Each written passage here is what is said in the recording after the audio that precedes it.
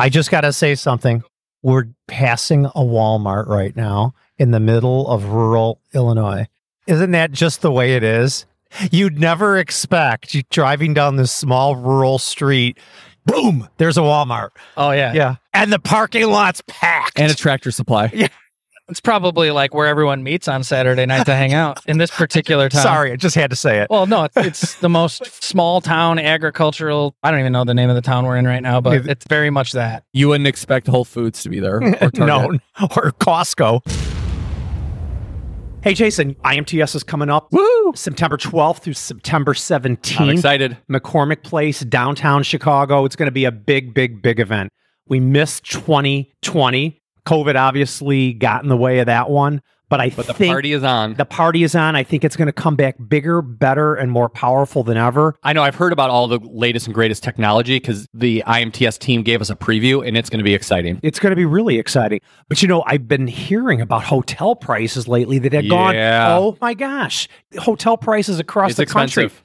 But do you know that IMTS has negotiated hotel rates with a lot of different hotels? Oh, yeah. They've got great reduced rates. So you don't have to come stay at my house in Chicago during IMTS. No, don't stay at Jason, unless you want to play with kids for the whole time you're there. But yeah, go to imts.com/hotels. Yes. And there's a gigantic listing of all the hotels, negotiated rates. They have hotels in the city very conveniently located near McCormick Place. Or if you want to have something a little bit less costly, they have hotels in the suburbs as well. So there's a lot of options. IMTS.com/hotels. And don't forget to register.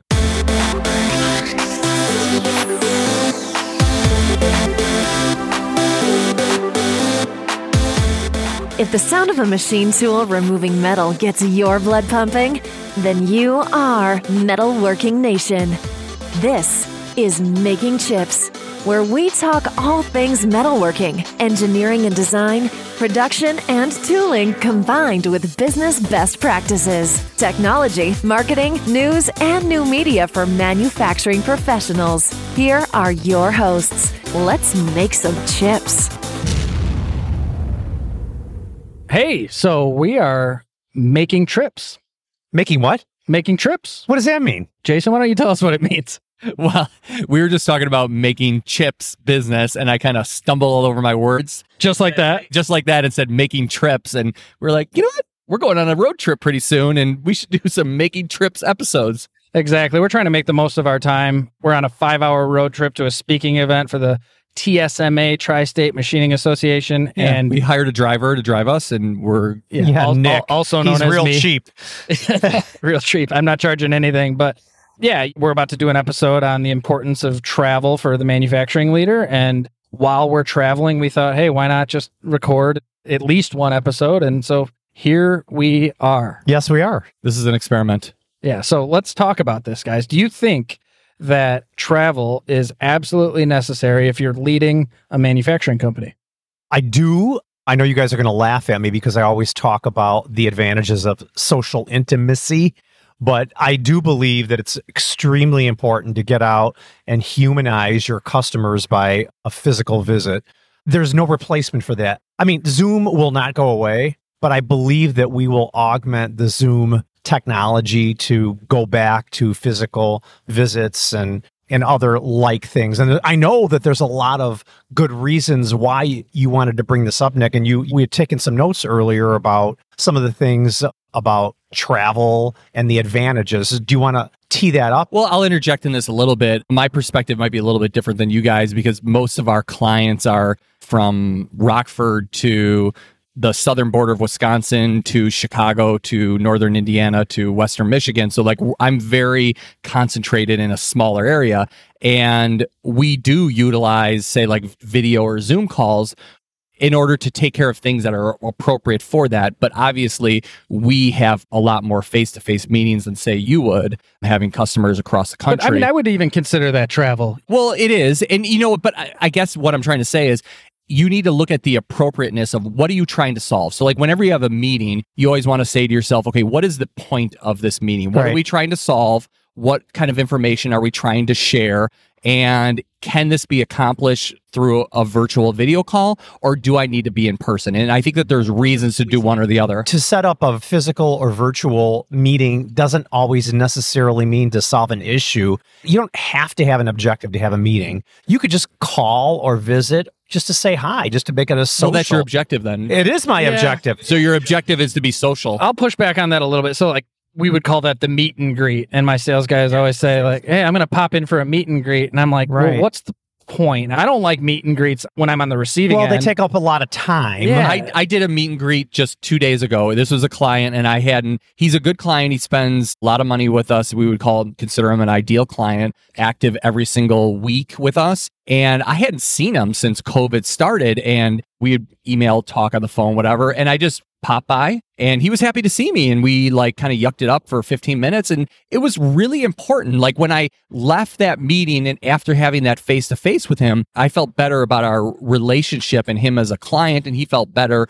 with me as a supplier. But you didn't get into business at all? Or Not at all. We just caught up with each other in person. Any issues that he has going on? No, because he has an account manager that takes care of all that, and he knows that he can call me on my cell phone if he ever has something that needs to be elevated. Well, I think there's a place for that too, but I guess, I'm always leading a sales team, and maybe you were there to grow your business with the guy, but I don't like when there's every meeting's just a continuance, so there's no objective and there's no agenda, and there's, even if it's a meet and greet type meeting, it's like at least bring something up or leave the guy with a lingering thought of something that's going to drive the business forward. I had a meet and greet yesterday. I invited an old machine tool salesman in to see our new facility, and he brought in two of his salesman peers, veterans, and we talked about machine tools. And it's not a machine tool that I buy, but honest to God, by just giving me some ideas, it made me think a little bit about changing the process of what we do on the shop floor. And that could be the objective. That could be the objective. Not necessarily to get a sale or to get a second appointment, but to get somebody considering something new. Right.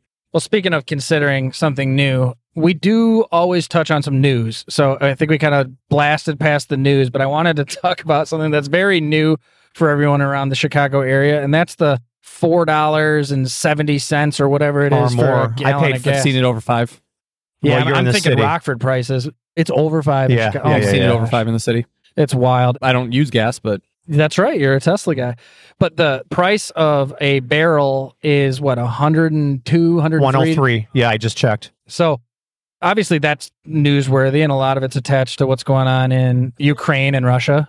This is related to manufacturing. Do you think that there'll be an uptick in the oil and energy industry due to the fact that oil is up so high again? What do you mean by an uptick? Because I might be able to lend some credibility there, because like a couple of our biggest clients are oil and energy. Yeah, downstream oil manufacturing. Yeah, oil refineries. I'll see if what you're about to say coincides with my regional sales director from Texas. But what exactly are you asking about? Like Jim? An uptick, like more production, right? Okay, the particular situation that I would be referring to, when you're dealing with like the oil refineries, they have a lot of what they call turnarounds, which they use to maintain and repair the equipment. And if they've been delaying a lot of that, which in a lot of that stuff has to be like scheduled ahead of time, you can't just all of a sudden get that done that quickly. You know what I mean? There's a lot of union negotiations going on and stuff like that that's really holding back that production from what I've seen. That's not what I mean.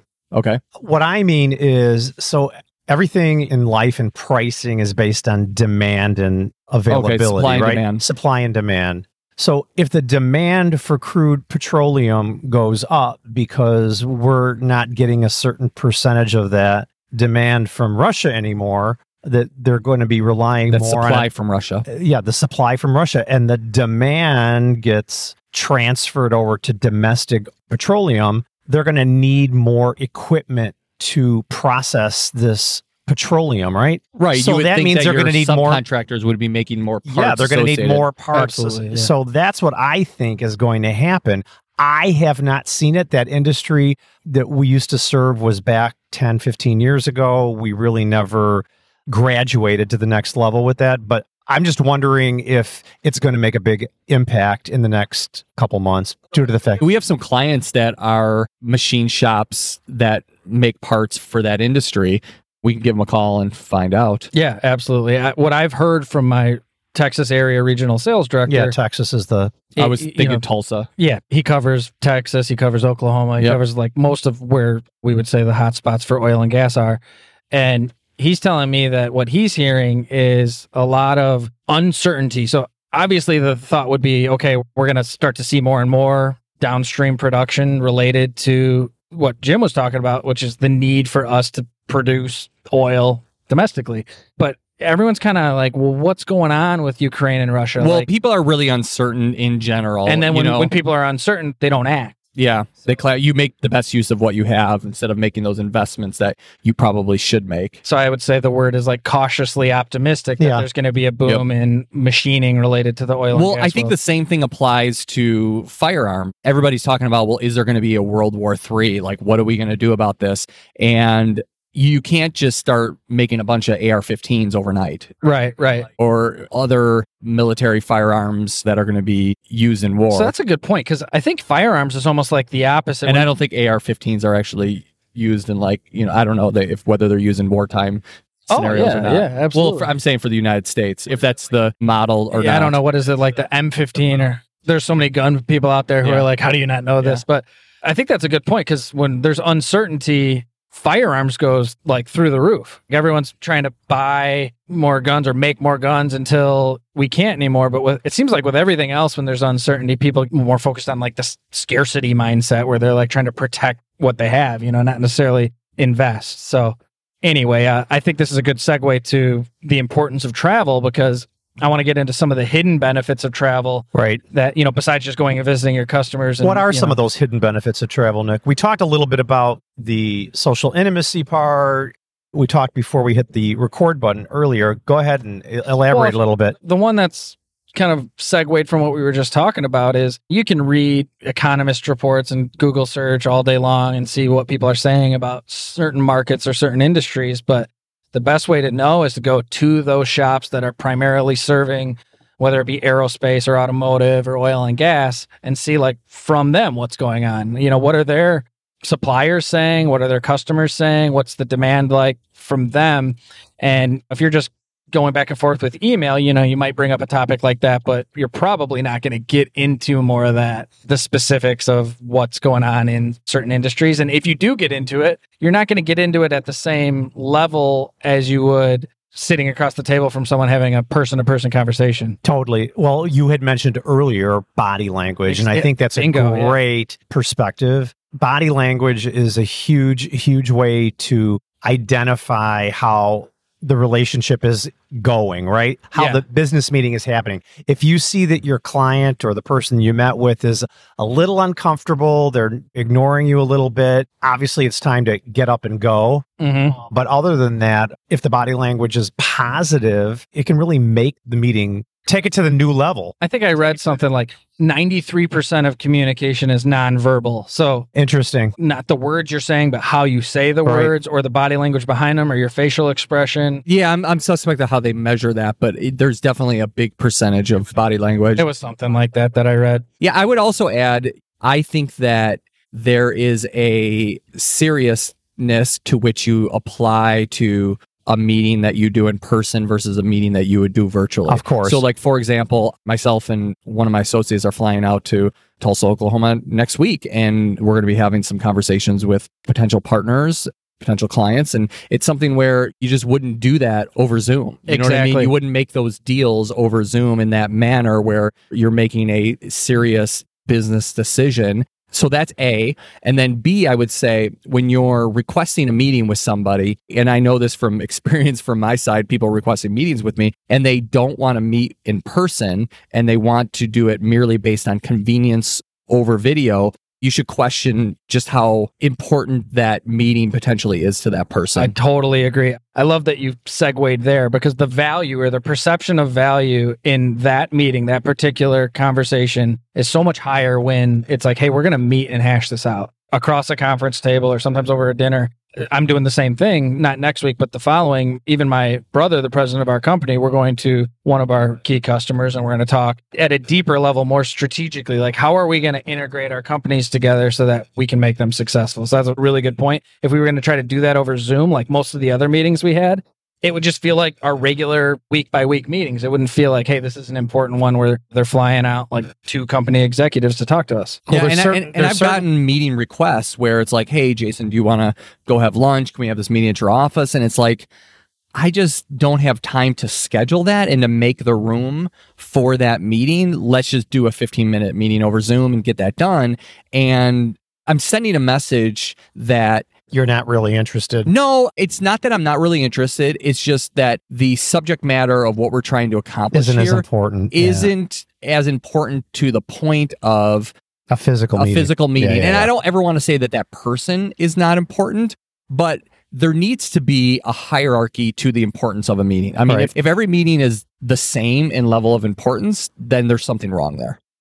I just got to say something.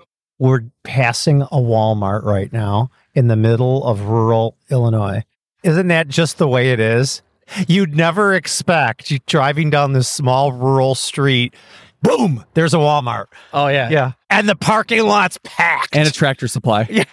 It's probably like where everyone meets on Saturday night to hang out in this particular town. Sorry, I just had to say it. Well, no, it's the most small town agricultural. I don't even know the name of the town we're in right now, but it's very much that. You wouldn't expect Whole Foods to be there. Or No, or Costco.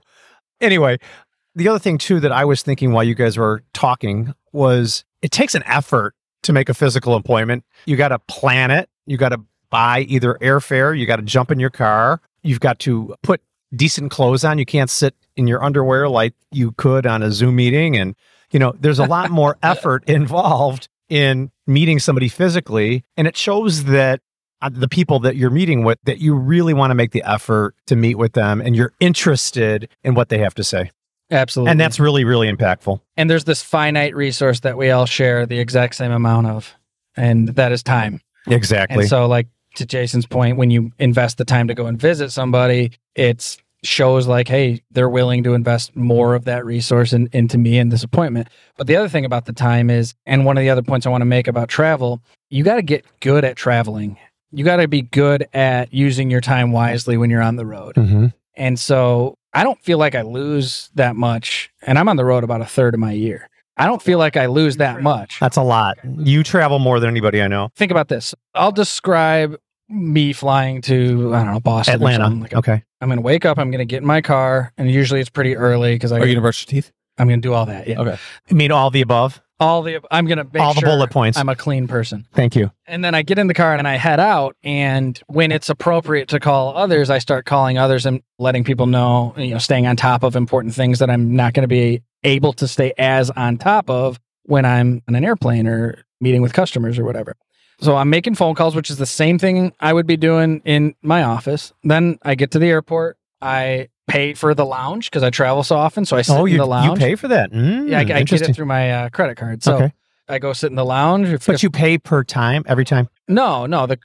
You have access to it. Yeah, and it's worth it to me. Yeah, it is. I just did a basic cost justification. Like, what would it cost if I bought food and drinks at the airport? Yep. Okay. Whatever. So cool. I sit in the lounge and I'm productive with Wi-Fi on my laptop or my iPad. And then I board the plane and I sit on the plane and I pay for the Wi-Fi in the plane too. Yeah. I pay the you can be productive. fee. Oh, you do pay the annual? I consider like how many hours am I in an airplane and then, what's my time worth? And, it was like a no-brainer. Then I land and then I'm doing visits with customers and visits with my salespeople and all that. And the whole time I didn't really like waste any time or lose a step or sit there and watch movies. Once in a while I'll watch a movie on a flight, but most of the time I'm productive. Yeah, got it. And so it's like, okay, now that finite resource, I'm using that more valuably and I'm not missing as much because I'm traveling. Sure. The next thing that you had wrote down on your note list is the dangers of traveling too much. Can you elaborate a little bit on that, Nick? Yeah. So, I think I know what you're going to say. Well, to me, the first danger would be with your family. Bingo. Right. I really respect and appreciate everything my dad did, but he was gone all the time. Yeah, my dad was too, but he wasn't gone out of town. He was just staying at the shop all the time. For me, it was like, hey, Mom, where's Dad? He's in China. Oh, cool. Like, when does he get back? 2 more weeks. Oh, sweet. Tell him I said hi.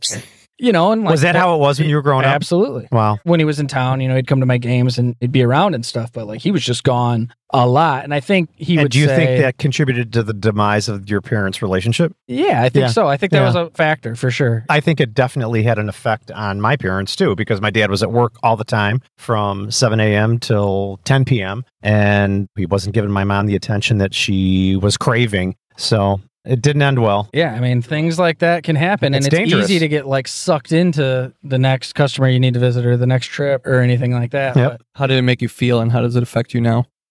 Okay. Yeah, I was just thinking, we're getting pretty personal here. Well, I think this is kind of what it's about because it's real. It's authentic. I was going to say, I'm sure me and Jim aren't the only two who have a situation like No, this. There's not at all. many manufacturing leaders who can relate. So what do you do? When do you see the danger signs and when do you turn on the red light? Well, just like your customers, right? So you need to spend time with and be intentional to communicate with your customers frequently so you can keep your finger on the pulse, right? Well, you got to do the same thing with your family. And also your internal employees at your headquarters. If you're gone all the time, you can lose track of how maybe your number one person is feeling. Mm-hmm. Yeah, and I think a lot of this comes down to, in order to do this well, you can't just go and not think about how often you're going and everything. It comes down to setting guidelines. So you say to yourself, okay, I'm only going to travel this much. Right. And you establish that at the beginning of the year. But your threshold's going to be probably a lot different than Mine's going to be different. Or somebody single. So mine's funny. So in the month of March, I'm actually traveling, if you include this Making Trips road trip that we're doing for this live event that we're hosting, I'm actually traveling every week. But that's very much abnormal for me. So normally I would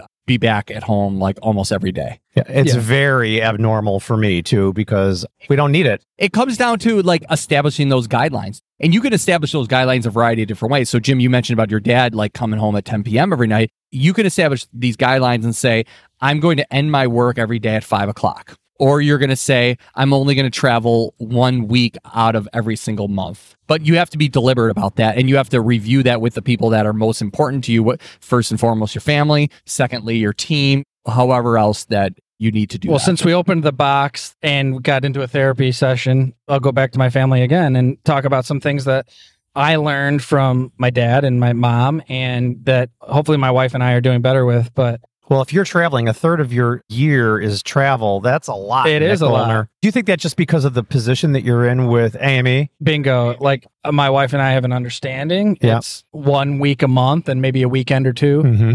Just because sometimes I got to go do things that aren't during work hours with certain customers or family business stuff or whatever. But Jason's talking about boundaries and guidelines. We have this understanding. And so I communicate that to everyone in my company as well. I have 6 regional sales directors that are all wanting me to visit key customers in each region of the country and up in Canada.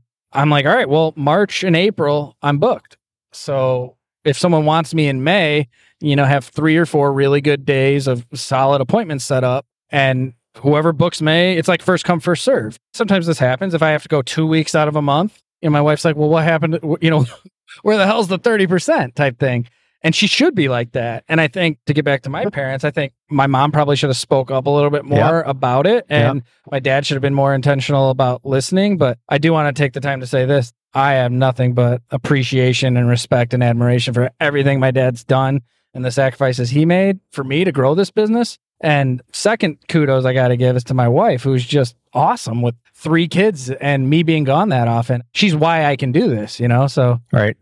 I don't think she listens to the show, but yeah. So let's move on from that. I think it's a very personal thing about how much travel is too much, the dangers of it. Everybody knows that there are dangers, there's implications. If you're depriving your loved ones, it's probably not a good thing. And that's the decision that you have to make on yourself. How much do you want to give away to somebody else rather than giving it to your family? Absolutely. But the next thing is the cost of travel. So Zoom is free, right? All it costs is an internet connection. And to travel to Oklahoma, Boston, Atlanta, there's airfare, there's rent cars, there's hotel accommodations, expensive gas, there's dinners, there's the schmoozing, the entertaining. How do I figure the ROI on that, Nick? And you probably have a much better perspective on that than Jason and I. Well, we have guidelines, right? So My sales You can't people- stay at a 5-star hotel. Yeah, we don't do that. Okay. We usually pick like a Holiday Inn or something kind of along that. Can you know. fly first class or do you have to Absolutely. go coach? No, nobody Okay. flies first class except Okay. for my 91-year-old grandfather, Willie, because he's worth it. 91. Yep. I'm surprised that he flies first class. Well, he never did until recently.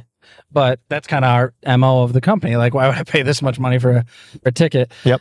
And honestly, like, I think the last flight I took with him, he didn't even fly first. But back to guidelines. So you always say $40, $50 a dinner, or a day, I should say. $40 per dinner 40, per 50, person and- per day. Yeah. So this Okay. would be like for a regional sales guy who's just out making calls, but he's got to stay in a hotel and get dinner. Okay. You know, he can get lunch for $10 and, Okay. you know, $25, $30 dinner. And Okay. these guys respect our company enough that, like, if they wanted something nicer, you know, they might like put some of it on their own card or whatever. Sure. I get the expense reports. I don't really have issues with my guys, but I think you're not always going to be able to get the perfect ROI, but there's always a time and a place for really treating a customer to something nice. Sure. You know, like a really nice dinner where you invite them and their team and it's steak and stuff like that. And man, that goes a long way. Does it really? Oh yeah, Oh, absolutely. that's- I mean, wouldn't it for you? It would for me because, first of all, I like that. I like to be wined and dined. I'd much rather have a $20 glass of wine than a $5 glass of wine. And yeah, filet mignon goes a long way with me too. So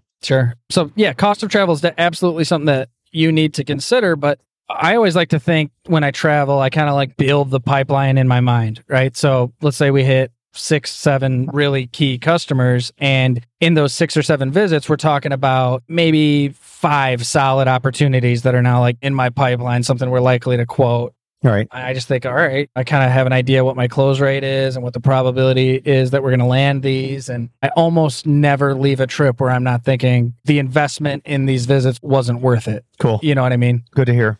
What else do we want to touch on?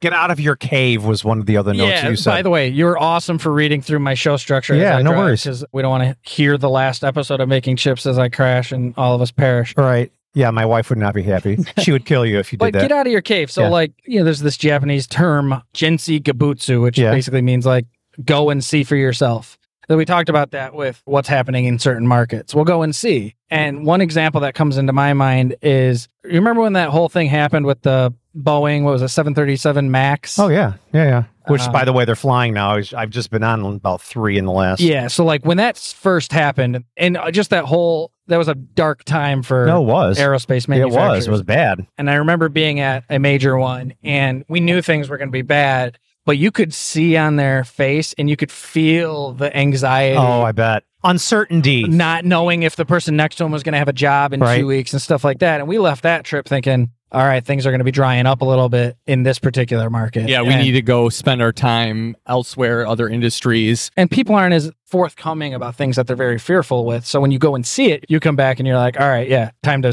switch strategies or attack different markets and stuff like that. So that's a good example. And then the other thing is, let's say, look, I lead a sales team. So most of the stuff I do is to try to bring in business. But man, I get to see some cool shops where they're doing some things the right way. I would encourage all manufacturing leaders to get out of your cave and to go see how other shops are doing it and to see what's working for them. Just to gain knowledge, ideas, Yeah, whatever. just the case may picking be. up on stuff like Yeah. how they utilize their people, what kind of processes they have, maybe like the visual controls that they use in their shop to measure and manage performance. And by the way, we're going to do an episode on visual controls pretty soon. But Yeah, we are. like all of that, and you just get so many more ideas. And then it's a different kind of idea. Yeah. You can have an idea because you saw an article or Titan said something on a YouTube video or whatever. Or those But- guys who Making Chips said something. Yeah. Right. Well, you get an idea like because you saw it and talked to a real person about how they're actually doing it. And it's like, I don't know, those just seem to stick with me more, you know? Yeah, sure.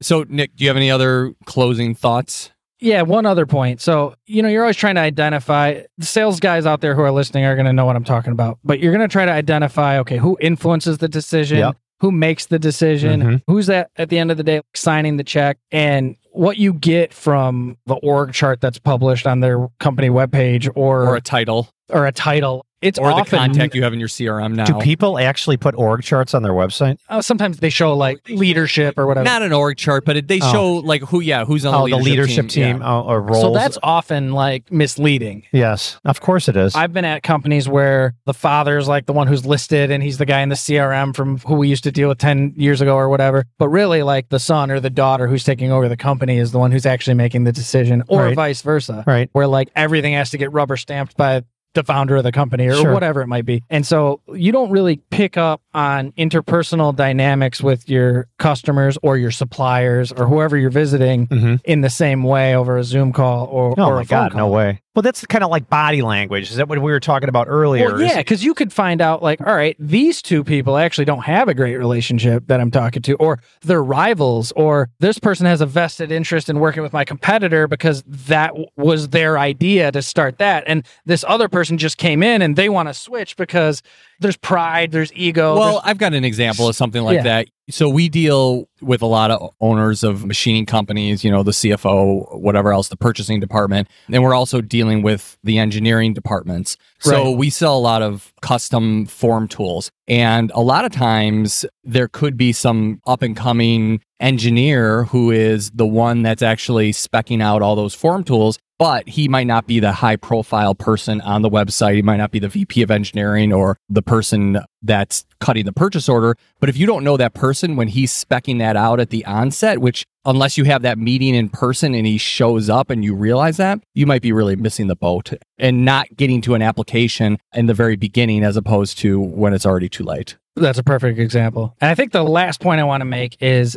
I don't really have any science behind this, but just in my own experience, you know how everyone says like, oh, this is a shower thought, like you have ideas in the shower. Jim says that all the time, and it just makes me kind of shiver in a gross way. Well, if he says it right after he talks about intimacy, then it just gets extra weird.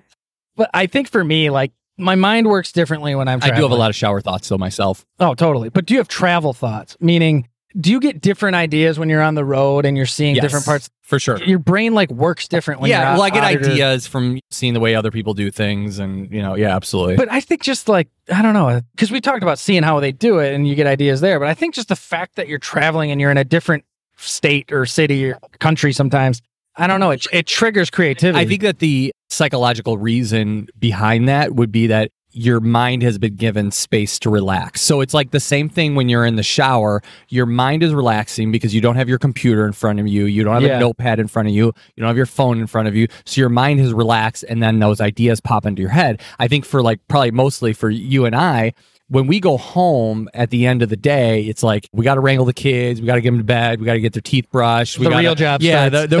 We have to, help our wives out. We have to, nurture them or whatever else needs to be done.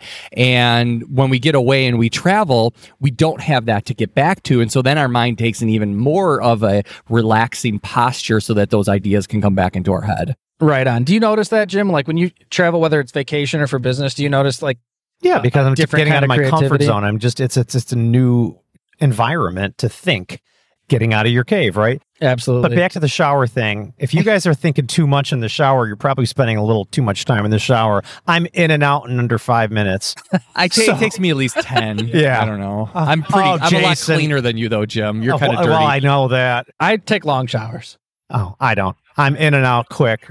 Bam, done. Yeah, at the end of the day, guys, we want to equip, inspire, entertain our peers, our manufacturing leader comrades out there. And I hope this episode, This episode of Making Trips.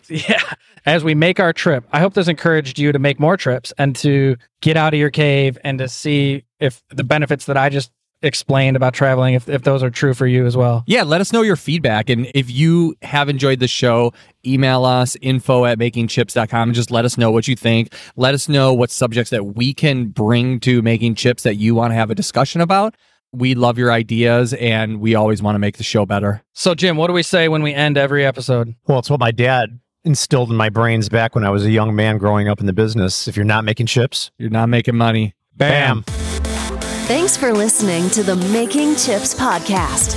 Jim and Jason knew that the metalworking nation, the community of world-class makers, needed to commit to a new way of leading to stay ahead of the competition. So, Making Chips was created to fill that void, to give you advice from other manufacturing leaders who can push you to take action. Your manufacturing challenges have a solution, and many of them are at MakingTrips.com.